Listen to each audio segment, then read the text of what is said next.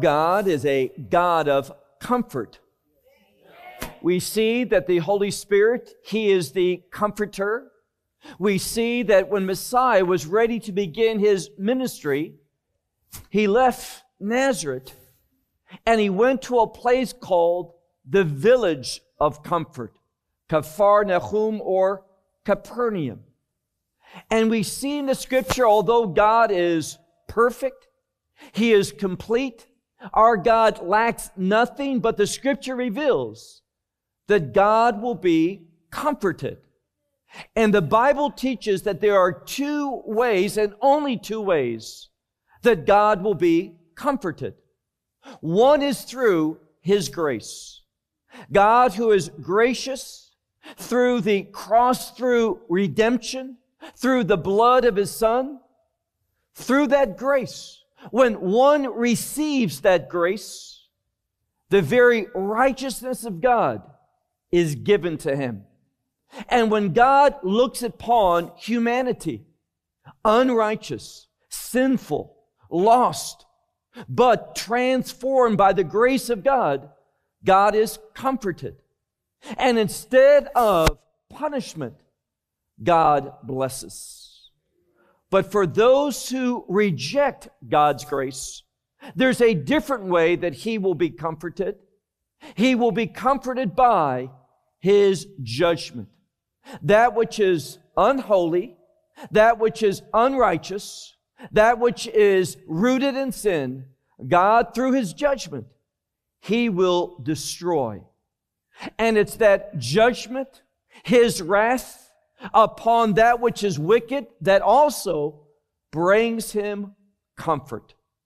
Take out your Bible and look with me to the prophecy of Nahum. Now, we've already learned that that word, Nahum, that name means comfort. And what we're going to see is God moving in a mighty way against those who reject, ignore, or are careless and casual with the grace of God. Now, to understand this prophecy, you need to know where it begins. Because Nahum's prophecy is about the same people that another man of God spoke to. And that was Jonah. Jonah was called by God. He didn't want to go at first, but he was called by God to go to that great city, great in wealth, great in size, great in power from a human perspective. And I'm speaking about Nineveh. To go there with a message. Do you remember what that message was? Don't say repent, because Jonah never called the people to repentance. He says in 40 days, and 40 is a number of change, of transition. He says in 40 days, God will overturn this city. And the people heard that message. There was no promise. There was no message of hope. He simply spoke. God's judgment is coming. And the people of Nineveh did something. They responded. They sought God's grace. They trusted in a merciful God, and God relented. Now, that word relent, what it speaks of is God being comforted. But what happened? That same people, they were casual about God's grace. They did not share that with the next generation. And as we open up this prophecy of Nahum, we see that same people over 100 years later. And that corruption that was prevalent during the days of Jonah, what God said He was going to destroy, that same corruption, that same wickedness had returned to Nineveh. And we see that God's patience, God's compassion, God's relenting ended. And what we see here is a message of judgment upon those who are careless about the grace of God. Look with me, if you would, to verse 1. Notice how it begins. We see that first word usually translated a burden.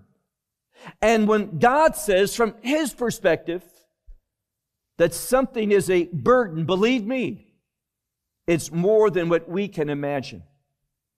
God is doing something. He is giving truth, that He does not tolerate those who are casual concerning His grace, who are not transformed by His mercy, who do not take His truth and share it with the next generation. And therefore, God's time of patience ended.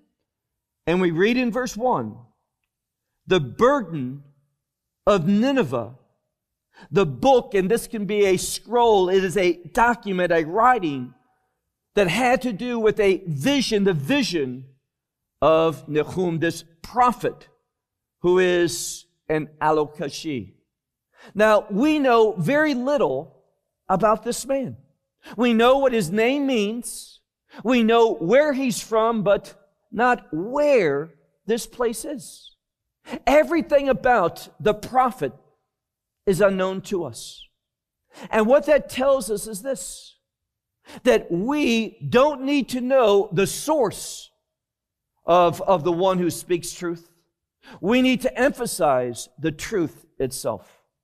It is not important where he's from, but what's important is the message that he has received, the vision that he has had. And we see in verse 2 that this God, the God of Scripture, is a jealous God. Now that same word jealous can mean a God of zeal. That word is related to commitment. And some of the rabbinical commentators point out that this is the opposite of the people of Nineveh. God is zealous. That is, God is committed. God is active. God is passionate about those things that are pleasing to Him. But these people, they are indifferent. Now think about yourself. When it comes to your behavior, your obedience, your commitment to truth, are you casual? Are you instilling what you believe in that next generation? Or are you like Nineveh? You may have believed, but that belief doesn't endure. It doesn't overcome. It's not genuine. It says in verse 2 that God is a jealous God, and because He is, notice what it says, the Lord takes vengeance. It says it again. The Lord takes vengeance and is a master of wrath. Now think about that. A master. This is a word that speaks about one who owns or possesses, one who is a master of something. And we see here that God is a jealous God. He will take vengeance and He possesses wrath. That is the biblical God. And then it says a third time, the Lord, He takes vengeance upon those. And this next word speaks about those who are an opponent, those who are in opposition. We do not want to be people that are opposed to the things of God. If you were to ask me what is one of the greatest sins among the believing community today, I would say it is being casual about what God sees as holy. We are too relaxed. We don't have a proper respect. We don't give God the priority that He demands. And we see that, in fact, earlier this week, my wife and I, we were in a car listening, and a Bible teacher that I respect very much. No question in my mind that he's a man of God, that he is committed to the truth of Scripture, not just for a few years, but for many decades. But I heard him speaking about God, the holy God, as Daddy. And I think that we have lost our respect for the God of Israel. And he said something that was totally untrue. Now, you all know this Hebrew word, Abba. And people will say Abba means daddy. It doesn't. It's not Hebrew, actually. It's Aramaic. And it means the Father. It is a term of respect. God says here, He is a jealous God. He takes vengeance. He takes vengeance. He is a master, a possessor of wrath. He takes vengeance upon who? Upon His opponents. And then it says, look at the end of verse 2. He watches. It is a word of paying attention. It is a word that speaks to seeing and knowing. He watches His enemies. Now, we are not His enemies, but be careful that we are not behaving as one of His enemies. God is very clear in His Word that there is a specific lifestyle that He has called us to live. And that lifestyle manifests God's glory. Now, the question that you should be asking is this: what type of lifestyle manifests the glory of God? Well, we see biblically that the word righteousness and glory are working together. It is when we live righteously that people can see the glory of God in our life, through our life, and in our behavior. And understand where this world's going. We all know that the Bible speaks about the Antichrist. He is called a man of lawlessness. The law does not make us righteous, but the law teaches. The law defines what is righteous, not in your eyes, but in the eyes of God. And we see that the Antichrist, he is against the righteousness of God. Why? Very simply, he does not want God to be glorified. He wants that glory. He wants to exalt himself above, as Paul says, above all that is called holy, all that is of God, all that is of godliness. And what we see here is that Messiah, He is the one who God the Father has entrusted in order to bring judgment. Now, in this book of Nahum, it's not about the last days. It is about what God did through the Babylonians in bringing destruction to that Assyrian empire.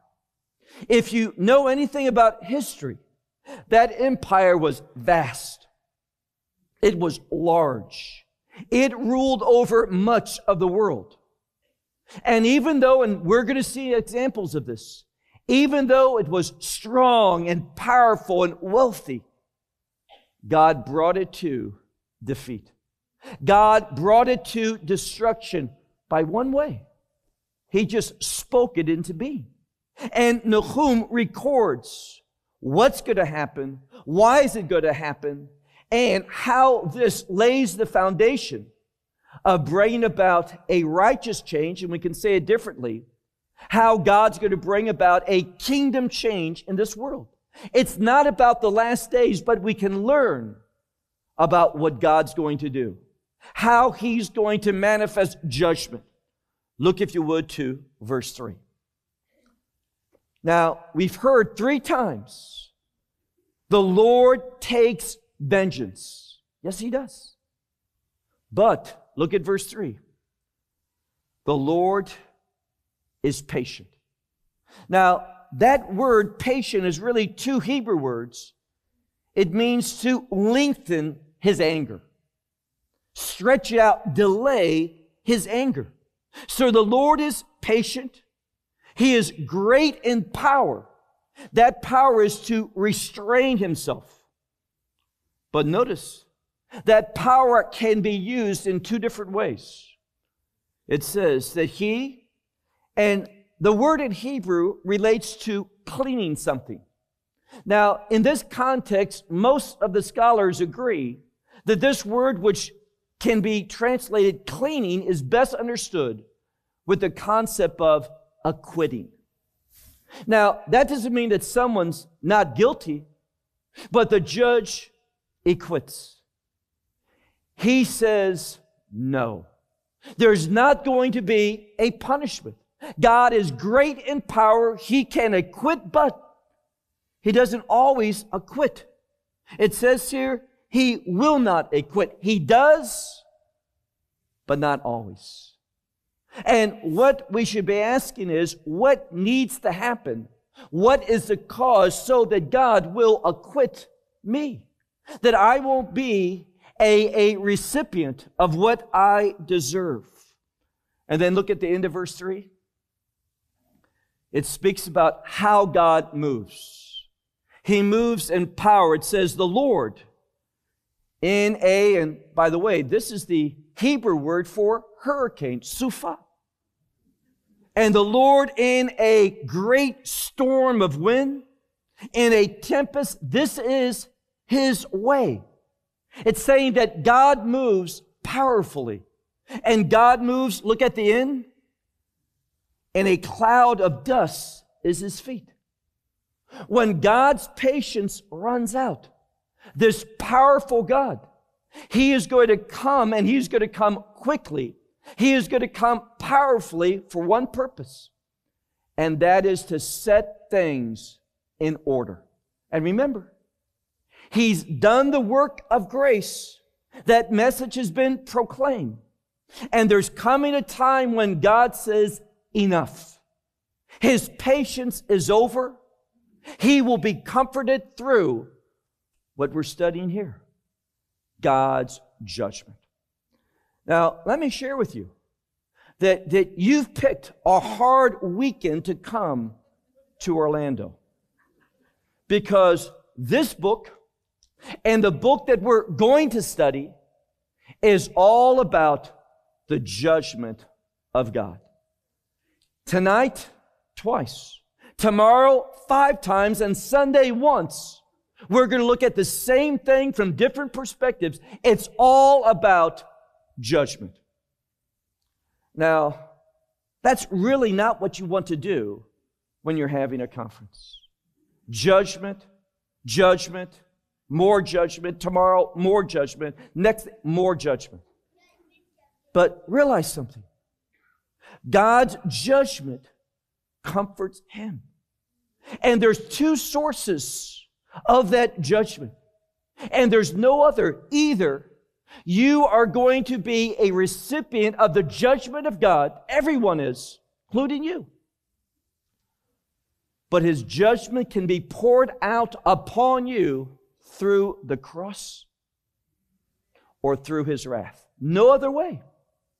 Through the cross, Messiah takes it. That's that grace that changes us, that turns us into the righteousness of God. We become that new creation. So God is a judging God, but that's under attack today. We need to embrace the biblical God. Look at verse 4. God does something else. He rebukes. What a powerful word. God speaks, and this word rebuke, it's a warning of coming and sure condemnation. Now, I know the scripture. I know what it says in John chapter 3, when Messiah says concerning His first coming, I did not come to condemn this world. That's not why He came. He came to become the recipient of the judgment of God, and He received it. And He overcame it through the resurrection. And that resurrection speaks of victory. But if you don't receive that cross, that work that He did, then you will be a sure recipient. And here in verse 4, look, He rebukes the sea and the dry land. That's an idiom in Hebrew for creation. What the prophet is telling us is this: God is displeased with his creation. And now in verse 4, he's warning it. That's you and me. He's warning the world of his displeasure and the fact that his condemnation is certainly coming. And when God says enough, that condemnation is going to come and come quickly. He rebukes the sea and the dry land and all the rivers. He dries up. Now, what does that mean? Well, in the Bible, both in the Old Covenant and the New Covenant, we see that water is related to blessing. And what God is saying is this: when we do not listen, when we don't respond to God's rebuke, let me say it another way: conviction. We don't hear enough of that. In fact, today, if you go to a seminar on building and growing a congregation, they will tell you stay away from conviction. But let me tell you, God will never work in your life. He will not move. You will not know the anointing of His Spirit until you first are brought under conviction. That you know, conviction is you knowing your need for God's mercy. Conviction is an invitation to be blessed. It is an announcement of your need and recognition of God's grace. And if we just ignore that, we are not representing the truth. God is a God of rebuking. He is a God of conviction. It says here, and all the rivers He has dried up, no blessing. And because God's not blessing, look at the next word. Now, it's interesting because different translations translate it differently. But this word speaks to that which is awful. When it's applied to a person, that person is a miserable person. It is closely related to the concept of reprobate. Someone that is beyond because they have rejected God so much that their heart is so hard. And he says here concerning a situation, look again. He says, Bashan and Carmel. Bashan, some of the fertile land, a good land upon the mountains. The Carmel also. He speaks and names two regions in Israel, the north of Israel, that are the most fertile, the most rich.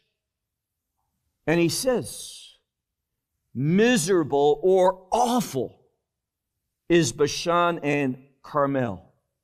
And the flower of Lebanon, again he uses that same word, is miserable. It's awful. Now, what is he saying here?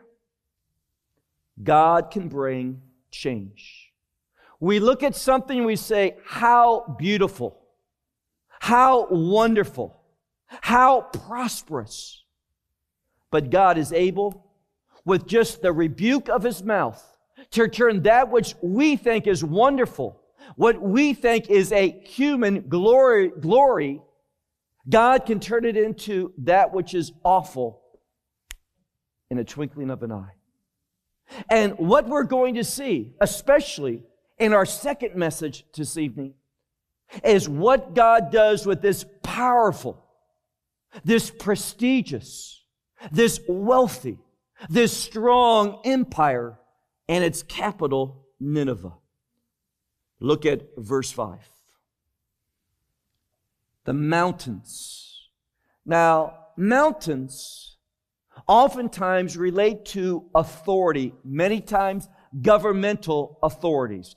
Assyria, this empire, it had many different locations that it controlled and it administrated, and it had its rule. And many of the commentators believe that God is speaking about these places, that God had support from Assyria that ruled and administered its empire in different regions under Nineveh's leadership. And God says, the mountains, they have shaken from before him. God's presence is coming, but not to bless, not to redeem. But God is coming to condemn and destroy. So these authorities, these mountains are going to be shaken before him. The hills are going to melt. And the land, that can be referring to the world, it is going to be lifted up from before him. God's presence makes a difference. Now, let's make this personal. What the Scripture is telling us in a very clear and definite manner is this. When God comes, and we sung about that, did we not? When God comes, there are changes. When God enters into your life through faith, your life should be changed. There's going to be a difference. You are going to think and therefore behave differently. You're going to have a different set of objectives. Everything about you, you are going to be a new creation. And that word new, and I hope you know this by now, new relates to the kingdom. That you're going to have a kingdom hope, a kingdom perspective, and a kingdom character. And if that's not the case, God's going to lift it up. And that lifting up is for the purpose of overturning and destroying. And he says again, look at the end of verse 5. He uses the word tevel, which is the world, and all those who dwell in it. No one, hear this, no one escapes God. People might think they will, but no one escapes God. You are going to be a source of comfort to God in one of two ways. When you receive His grace, and that grace transforms you into His righteousness, God is comforted by that. And praise Him because He brought it about. And if you reject that, you will comfort Him when His wrath destroys you. But don't make the mistake of some. That destruction is an ongoing. It is an eternal destruction of torment. When we look at punishment from a New Testament perspective, from the words of Yeshua Himself, He says three things about God's judgment. And remember, all things have been given, all authority, all power, all the rights of judgment have been given to the Lamb. That's why we see in the book of Revelation is called the wrath of the Lamb. And what are these three things? Darkness, which relates to fear. We're going to see different words as we go through this prophecy of Nahum, and especially in Zephaniah. We're going to see different words that relate to fear. So fear is one related to darkness. The other is weeping, which relates to sorrow and sadness. And the final expression relates to suffering or torment, the gnashing of teeth. So God is going to be comforted in one of these two ways. You are either going to receive His grace and be transformed into His righteousness, or you are going to be a recipient of His wrath. How do I know that? Look at verse 6. Nahum, he is prophesying a day of accounting, a day of reckoning to Assyria. And it's going to begin with that capital city. And notice what it says. Before His wrath. This is the third different word for wrath that appears here. God's serious about that. He's using a variety of ways to say, believe me, I am a avenging, wrathful God. Before His wrath, who will stand? And who will get up in the midst of His anger? For His wrath, and this is a word that relates to heat, His heat, meaning his anger, his wrath, is poured out as fire, and the rocks, they are broken before him. Meaning this, when God's holiness comes into this world, rocks are going to explode. Just because of how different, how unusual it is to see righteousness, the rocks are going to explode with recognition of this holy God. Now, can you get your mind around that? The changes that are going to happen when God, previously, He will set up His kingdom only after His wrath is poured out. Now, what is this for us in a practical sense? Well, let me ask you this. Did God speak the destruction of Assyria? Yes, He did. Did it happen? Yes. And therefore, when we look at history, we see this powerful empire that from a human standpoint, from a visual standpoint, there was no reason why Babylon should rise up. Study Isaiah. No one thought Babylon was going to be this next empire. It could not dethrone Assyria, but it did. Why? God said it. Raising up, God can raise up who He wants, and He can put down whom He wants. That's God. And God, no one thought it would happen, but Assyria was put down. What's the message for us? We have seen God's wrath, His anger, His punishment, His rebuke. But notice what it says in verse 7, and this is the nature of God.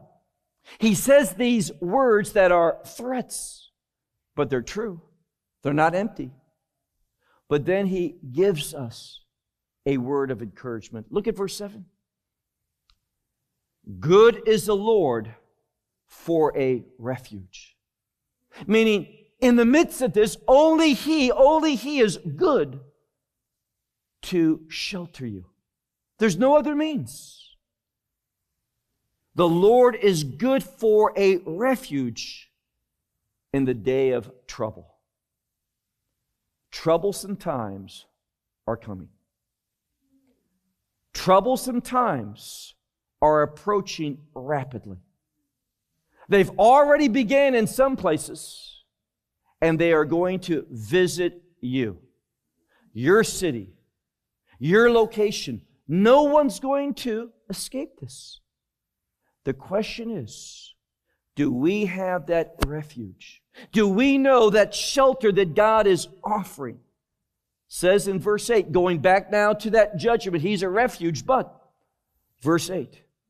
Now, it uses a word for a flood. I think I've shared with you before at our conference that there are two different Hebrew words for flood. In the days of Noah, there was a flood, but this was Mabul, which is the waters just rise up. They get deeper and deeper and buries everything. That's one type of flood. This is not what we see here. This is the word related to Shitaphon, which is a flood water that comes rapidly, quickly, and many times without any type of indication. And it just takes away everything. And what's left? Well, what was there is unrecognizable. There's that type of change. And this is what he says. And in a flood, it will pass.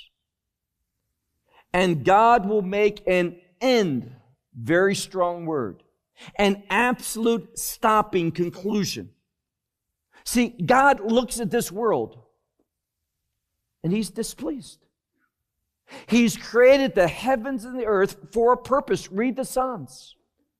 That His creation, heavens and earth creation, that His creation might praise Him, might glorify Him. But this is not what's happening. And we see the world turning rapidly and quickly away from Just basic common sense. For example, Montana. I've never been to Montana. And I'll tell you, I don't want to go there.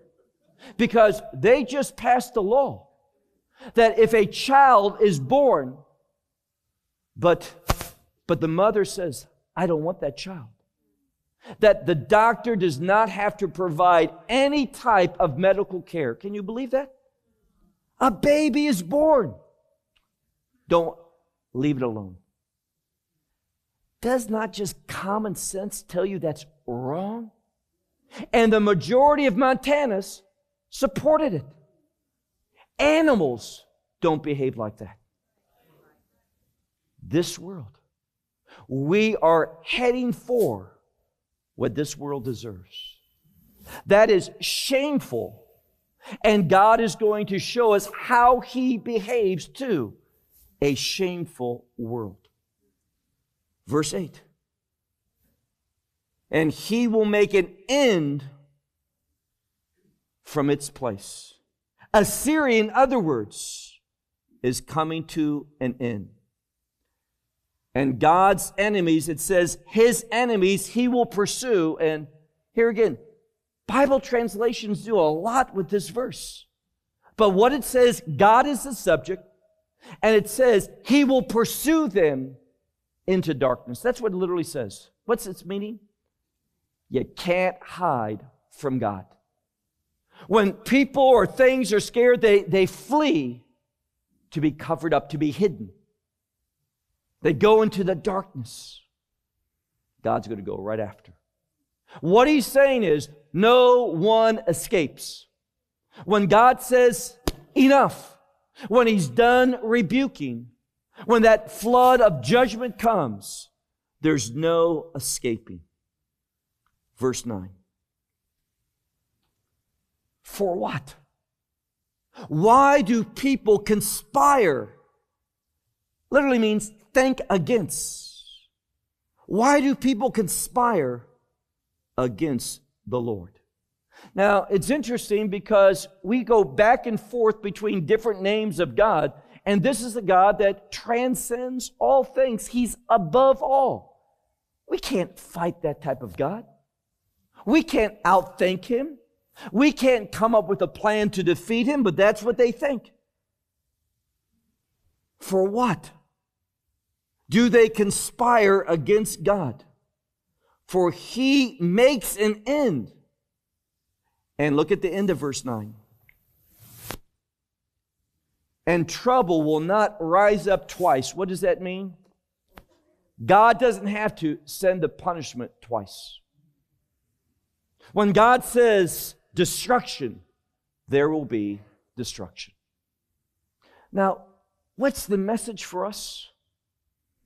There are those, perhaps in your family, maybe those who you work with, those who are your neighbors, and they are heading for that type of destruction.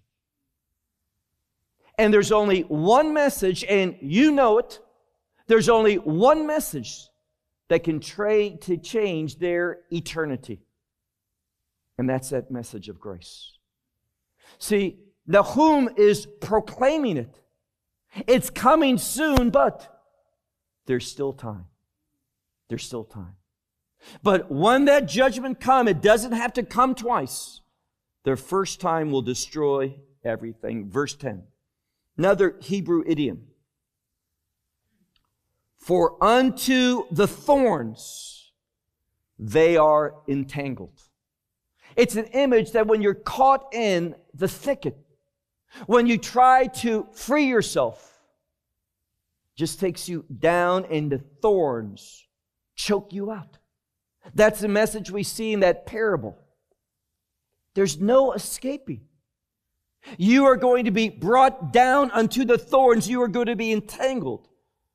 And then it says, and there is a word for alcohol. And alcohol in the Scripture is related to escape. They want to drink themselves into a false reality. Escape what they're experiencing. Maybe trying to lessen the pain that they're feeling. So it says, their alcohol will bring them to drunkenness. They will not be able to discern, and they will be devoured as a fully dried piece of straw. Verse 11. For from you, and then when we look at this, there's a space. From you, meaning what? From God. This is their problem. There is space between them and God, and they're at peace by that. And he says, from you, he will go forth, meaning this. He's going into exile. So Assyria, usually Assyria brings the exile. But remember what the scripture says. The measure that you measure with, the sword that you kill with, will be brought upon you. Assyria, a source of exile. But he will go into exile. Who's he? The one who thinks evil against the Lord. What does that mean? Not agreeing with God. That word evil simply means opposed to the will of God. So those who oppose His will, who think differently, they're going to go into exile. And notice what it says. They are, and we have this verse ending with the phrase, Yoetz, which is the counsel, Beli Ya'al, which is of a wicked one. Now, that word in Hebrew, Beli Ya'al, speaks of the most wicked, the most unrighteous, those who are most rebellious.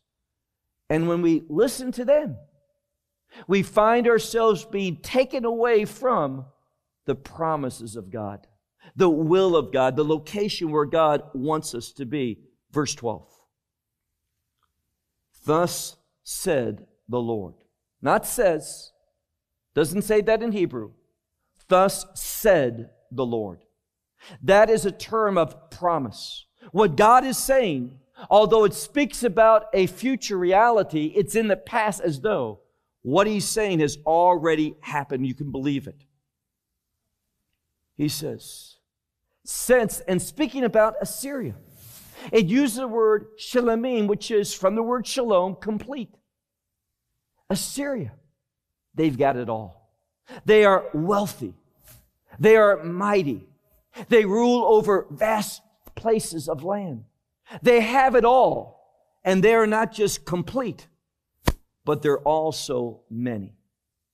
Meaning, when the world looks at them, there's no one that can defeat them. But notice what the scripture says. But yes, it's the word can, yes. Yes, they will be cut down. Why? All God has to do is just speak. And it is. And God has pronounced it through Nahum the prophet. And it's going to happen. They are going to be cast down. That empire is going to pass. And notice what he says. He now speaks to his people. You say, how do you know that? There's a change in grammar. From the masculine to the feminine. I've shared many times when there's that change to an emphasis on the feminine, it changes the context. From judgment to now redemption. And what does he say? God is speaking now to his people. And the message is this. God's judgment falling upon Assyria, it is good for Israel. Assyria, a source of oppression, a source of pain, a source of death for Israel. God says this. I have afflicted you, but I will not afflict you again. But wait a second. Didn't the Babylonians come? Didn't the Romans come? So how can we understand this? Well, these few words speak to let us know that God is speaking about what took place to Assyria. That same thing is going to happen in the last days. And with this judgment, good things happen to the people of God. Did you hear that? With God's judgment, good things happen to His covenant people. What is God going to do? Look at verse 13. And now. Now, in Hebrew, we have the word akshav, which means now, but it means when I get around to it. It's one of the Hebrew words today when someone says, I'll deal with you now. Wait another 20 minutes or more. But this word now, ata, is now with a sense of urgency.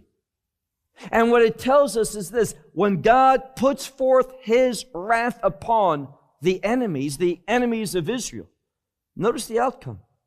He says, and now I will break His rod from upon you. His rod, the enemy's rod, that affliction from upon you. And your cords, those ones that bind you, He says, I will disconnect. Verse 14. Good news for Israel. But in this 14th verse, and by the way, in the Hebrew Bible, it's the last verse of chapter 1. That great last verse, perhaps in your Bible, verse 15, is in chapter 2. We'll deal with it in chapter 2. But look at the last verse. The Lord will command concerning you. Who's He speaking about? There's a change. See, it goes back from the feminine to the masculine. Many of the translators in English, they don't pay attention to things like this. And this causes them to frequently get confused. He's no longer talking about Israel. He talks once more in verse 14 about the enemy. Grammar demands this. And the Lord has commanded concerning you, Assyria. No offspring will there be from your name anymore. That empire is coming to an end, and it's not going to rise up again. What is God saying? It's a message to us. When God says, no, enough, and that judgment comes upon that empire in the last days of the Antichrist, God, in the same way He brought Assyria to its eternal end, so will He do that with the Antichrist. The Lord has commanded concerning you that there will not be an offspring anymore from your name. For the house of your God, here again, masculine, speaking about a temple that is pagan. How do we know that? From the house of your God, I will cut off every statue and every molten image. And I will put your tomb, your grave, as a grave of your shame. God's promising. He is going to be comforted when He puts the enemy to shame. He is going to provide them the same thing that they provide others. And that is an attitude of wanting to conquer for their own pleasure. And God will destroy the enemy, and it will bring comfort to him. Now, we've completed chapter 1. And it's so interesting how chapter 2 begins. It's not the first time that we've come across this verse. It comes to us in Isaiah in a similar context and with a similar message. And when we gather back after our break, we will look at chapter 2 and that first verse in the Hebrew, the last verse of chapter 1 in your Bible.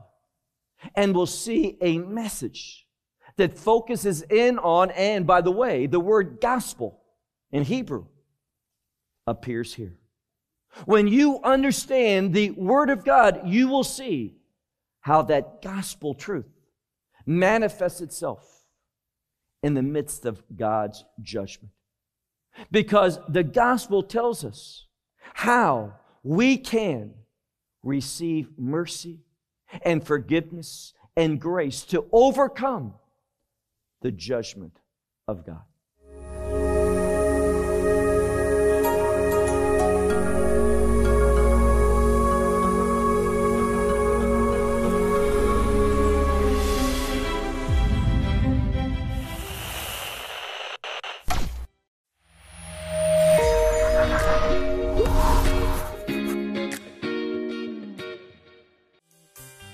Help support God's people by purchasing items made by them.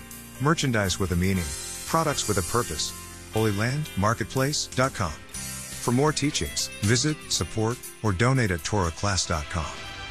Join with us in worship and enjoy God's Word at Seed of Abraham Fellowship.